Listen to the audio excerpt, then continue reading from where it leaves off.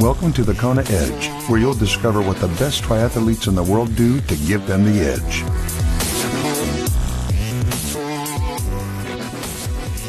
Welcome on to this edition of the Kona Edge. It's time to chat some nutrition. We head back to Vancouver in Canada. Steph Cork joining us once again. Steph, welcome back. Thanks for joining us.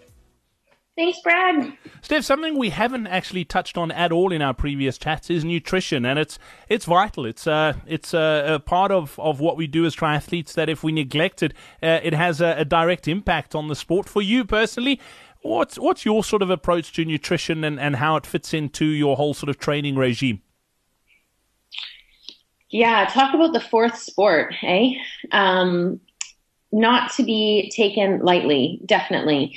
I, again, worked really closely with my coach on this one.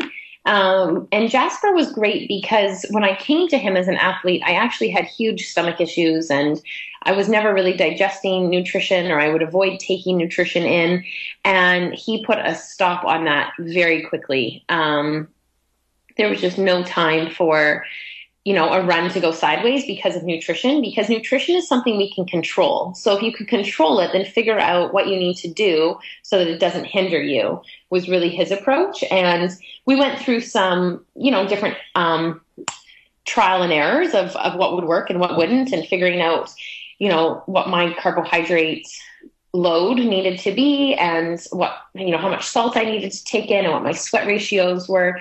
So I feel like we really dialed in my race day nutrition, and Jasper's a really big proponent of making sure that your long efforts are dress rehearsals for race day. So my long rides are same nutrition that I'll race with, and again, staying consistent in that.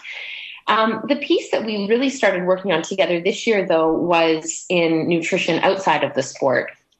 And what did I need to cut, or what did I need to time differently?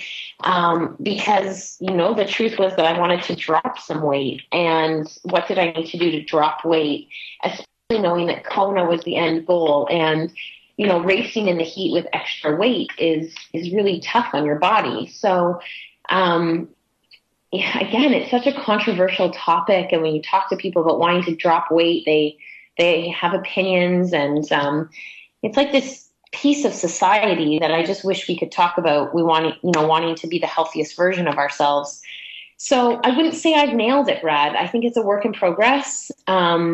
One thing that I did cut was refined sugar outside of training. So cutting down on refined sugar and refined carbs certainly helped kick things off. The timing of which I eat, timing food and meals around workouts and not eating into the evening has also helped a lot. But I'm really not, I think there's so much, regimented routine in our lives that I wanted there to be some room of flexibility with nutrition.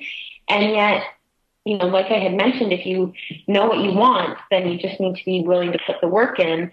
And, what that means for nutrition is a lifestyle, and a lifestyle that I guess you could say I'm still working on. Well, what's been the biggest struggle? I mean, you mentioned you've got the race day nutrition dialed in, or you feel like you have. What's been the biggest struggle and the thing you've battled with the most outside of the race day stuff, the more day-to-day stuff? I think, I'm going to be really honest, I think the struggle is around being prepared and preparation. So it's knowing, when to grocery shop and when to make meals, and how big of a meal to make so there's leftovers for your next meal, and just preparing food as though I would prepare my week for workouts. It takes time and it takes thoughtfulness, and it's not that I don't have time and thought to put into it. It's that finding the right time, because after a workout when you're hungry is usually not the time to go to the grocery store. Absolutely not. Steph, it's been amazing catching up with you. Thank you so much for your time here on the Kona Edge. We look forward to following your progress in the months and years to come, and I know you've got lots more of these things in you, so we look forward to seeing how you progress in the sport. Thanks so much, Brad. Really honored to be on your show. We hope you enjoyed this episode of the Kona Edge. Nutrition is key to put in world-class performances. Register now for our upcoming free online nutrition seminar on thekonaedge.com/nutrition seminar.